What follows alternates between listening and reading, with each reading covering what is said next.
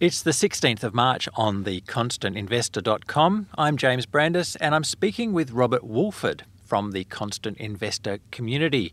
Robert, you and your wife are both teachers and you're planning to retire within the next 10 years. Is that right? Yes, James, that's definitely right. Within the next 5, we hope. Excellent. And what do you teach?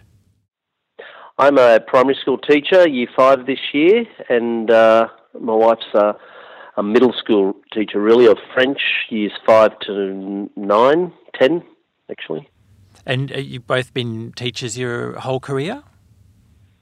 Yes, this is my 38th year teaching. Wow. My wife is nearly the same, but she's had a few years off with our kids, 2 children, in the early days, but she's been at the same school now for over 20 years, I think. Yeah, wow. About 20. So how and when did you guys start investing?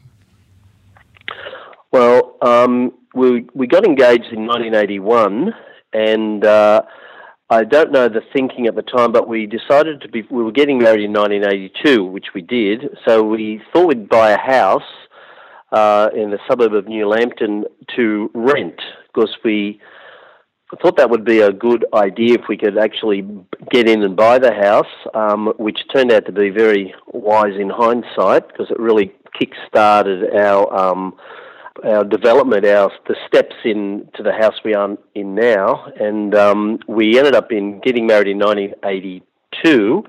In 1983, we then moved to Sydney. My wife finished her teaching degree and couldn't get a job that she wanted in Newcastle, so we both got a job at Randwick. I was in the primary, she was in a high school, and for 3 years, and in that time we rented the house.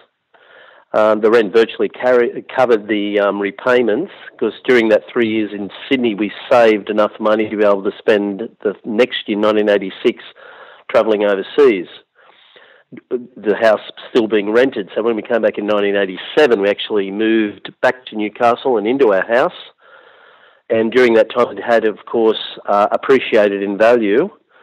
And our tenants had been helping us pay it off, which was great.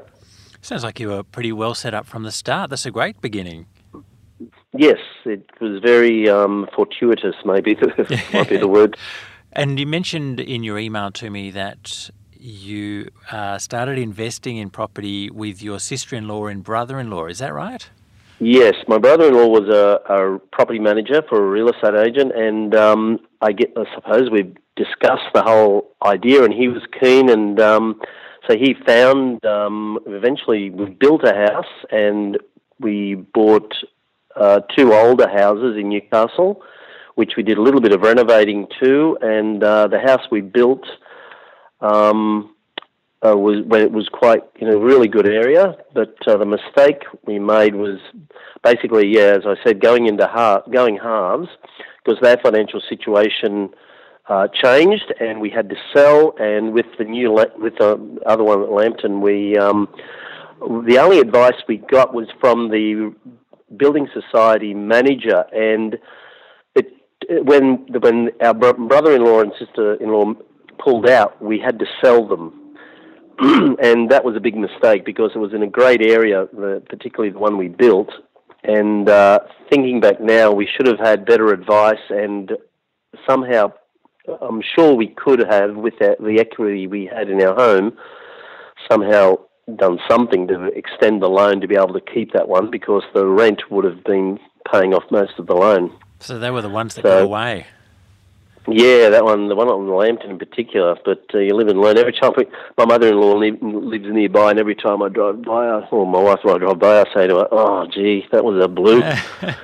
You were saying you got advice from the building society manager. Was that the only advice available to you at the time? Were there other resources around? Well, probably, but we just, we were just. My brother-in-law was the other source of advice, which didn't turn out to be too good, but I don't hold anything against him at all. That situation, we were very grateful to be able to do what we did with them. I should have had, in hindsight, better advice, and we shouldn't have given in so easily to having to sell it. You had a couple that got away. How's your portfolio of real estate looking now?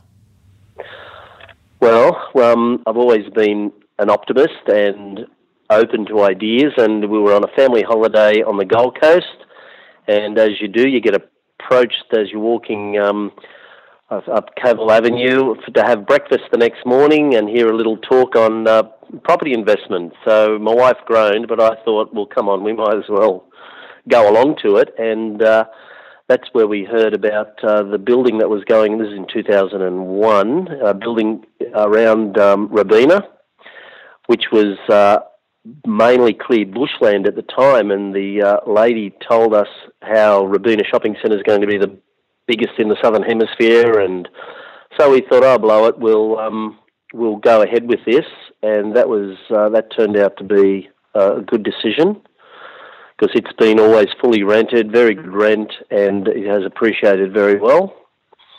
Our only regret there is that we didn't grab two. But, and then we went back. We went to got a brochure in the letterbox, a talk at a local club by property investors. So we both went along, and that was another company building, basically holding your hand while you bought house and land packages in southeast Queensland. So we bought one at Laidley, Lowood, and then another time at Yamanto. We basically bought at the top of the cycle, and they haven't really appreciated. But luckily, they have been fully rented for most of that time. So that's been our saving grace there, really. And a bigger award is we bought an apartment in a complex, which also is devalued. It may be getting back. That was in 2008, I think. And so then in 2011 at Bray Park, we built basically a duplex, and that's not that. The value of that one may be going okay, but the standout has been the Robina, or Varsity Lakes, I think the address is actually. That's a lot of property. You sound like tycoons. Well, my wife has been very supportive and looking at the dream of financial freedom and being able to not necessarily retire, but just that's making our money work. For teachers, I think negative gearing property is one of the options, or the best, I think. Are they all negatively geared now, or are they approaching positive gearing? Well, yeah, the Robina one would be positive, and I think a couple of them, our financial advisor / tax accountant said recently at our last meeting that not a great deal is actually coming out of our pocket anymore. So they are, and we were worried that when we retire we would have to sell them because of the negative gearing, and but now we're starting to think, well, by the time we retire, 2 or 3 years, they may all be self-sufficient, paying, particularly with the interest rates being, at the moment, I don't know what will happen next year, but at the moment the interest rates are pretty good, and we've been taking advantage of that. And so we're thinking now, like I would really love to, if they get back to the value that we built them at, eventually they will, but to keep a couple of them, because I don't like having all my eggs in the one basket. Our self-managed super fund's in ComSec, basically.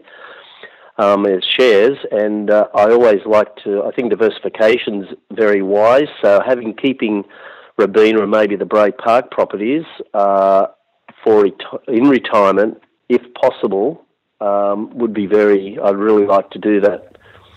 As you said, you've got some shares in a self-managed super fund. Tell us about your journey in the stock market. Where did you begin there? Okay.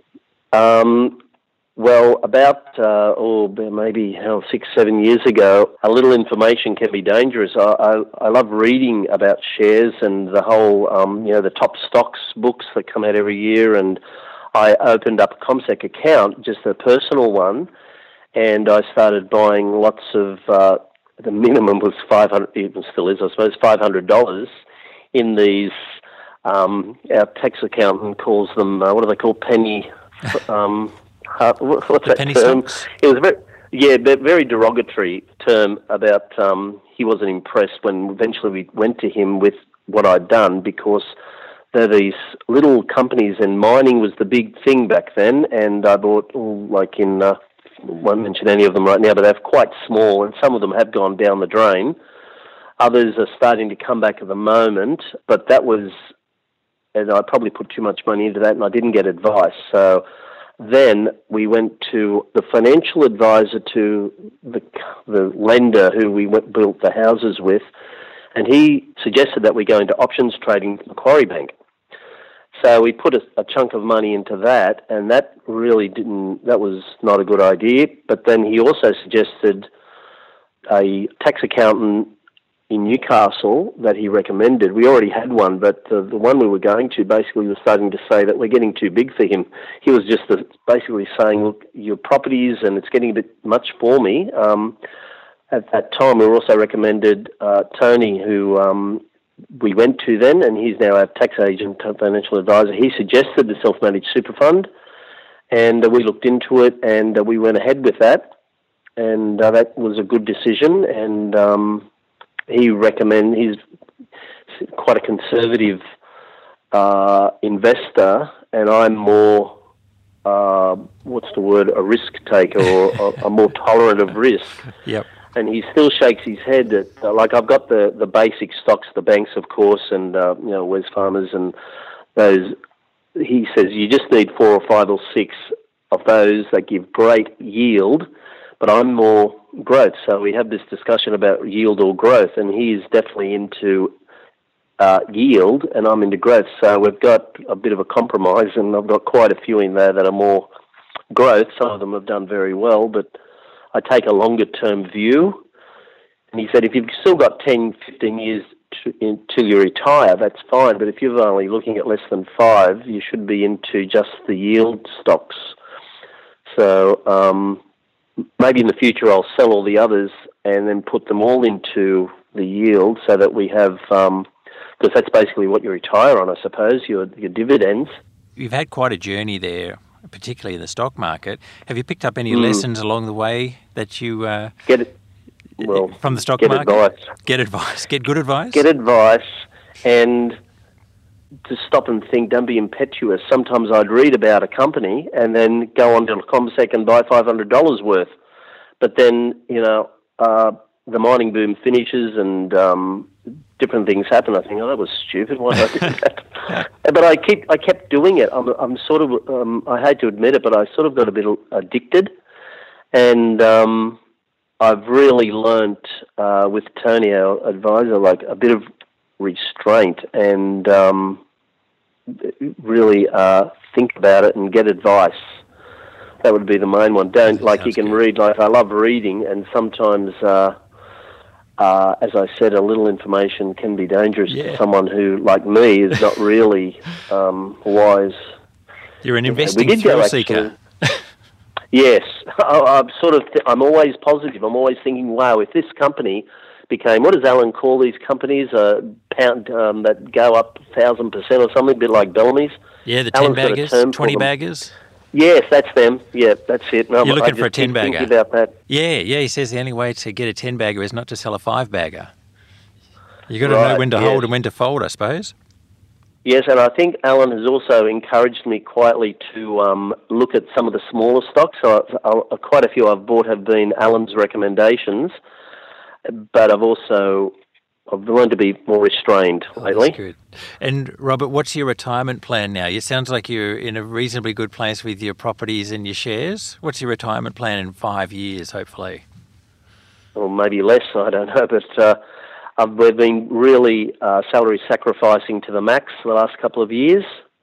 That was we have a line of credit account, and Tony basically said we wanted to pay it off. My wife thought, we should really get that down to basically zero. But Tony said, well, that's if you put that extra money that you're earning into shares, you can be getting 8% roughly from the banks, and the yield from that is higher. So put the extra money as salary sacrifice into our self-managed super fund, that's what we've been doing.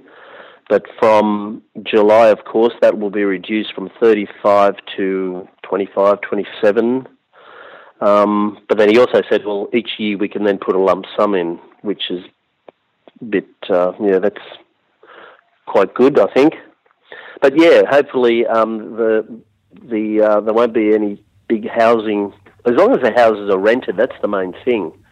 Even if their value doesn't go up like we were hoping, if they're rented. Yeah. Yeah. Well, if even if the values do get up to what we spend on them, we'd then probably get rid of them because we won't be paying very much, if any, capital gains tax, and we'll just keep maybe two. Well, that's my plan, to keep maybe two as backup to our self-managed super fund. So. Yeah, so we love travelling, and our children, our daughter in particular, could be working, either of them could be working anywhere in the world. So at one stage it looked like she would be working in France, but so we just realised that we're going to have a decent retirement fund to be able to afford, travelling at least once a year. Well, it sounds like you're almost there. It sounds like you've got it well set up. Yeah, we just have to stick out teaching for the next 2-3 years, and I said, I want to, it'd be good to retire in 2 or 3 years. He said, well, you can only retire when you've got the money. So you set the goal and you just work till you've got it. So that's what we're basically heads down, tails up. Yeah, just look at the long-term goal and be patient. Keep doing what we're doing. Yeah, I think so. It sounds good. Thanks, Robert. Thanks very much for sharing your investing experience with us. Oh, my pleasure. James, thanks. Robert Woolford is a member of the Constant Investor community, and this is theconstantinvestor.com.